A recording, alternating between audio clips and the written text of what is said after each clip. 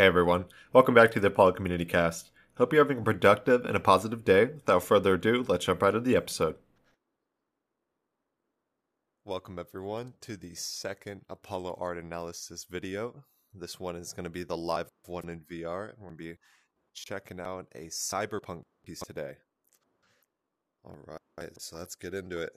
Let me move this a little bit, and we'll jump right into it. A little bit bigger. Alrighty. So obviously in your initial introduction, you're met by this immense flood of color. You see these two spatial lines on the left and right sides here. That's really important. That sets us up and also get the center lane emphasis as well. So we can kind of, technically, if you want to think about it, you can put it into spatial lanes of the 1, 2, and 3. We have a main subject here that is the girl and her little companion there. The cat is just kind of licking its paws, grooming and chilling. We have the either side of these pagodas here. The pagoda evolved from the ancient stupa in India, so that's important to note.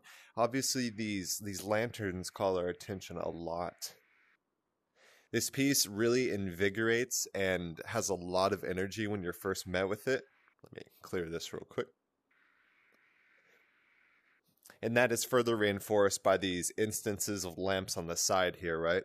So that really draws us in. And then we're also met with this absolutely beautiful, striking, and incredibly immersive augmented reality display. So this is kind of, we have a woman, oh shoot, sorry. We have a woman viewing that here. She's kind of just looking onward to that. There's a lot of layers here. Maybe a little bit of construction there. Maybe some ships, or it kind of looks like a diver, but I think those are actually ships. We have a tiger here. We also have some more symbols of Asian culture. So all of those play in to give a really invigorating piece, a really imaginative piece. And I think that also is reinforced with the girl watching, because whenever you're a kid, your imagination is going like wild. You know, you're trying to think of the wildest possibilities. And the piece which stands before us is obviously a result of the artist encapsulating and kind of preserving that creative quality. So there's a lot to really look at here. So the urban centers are always a really nice scene to see.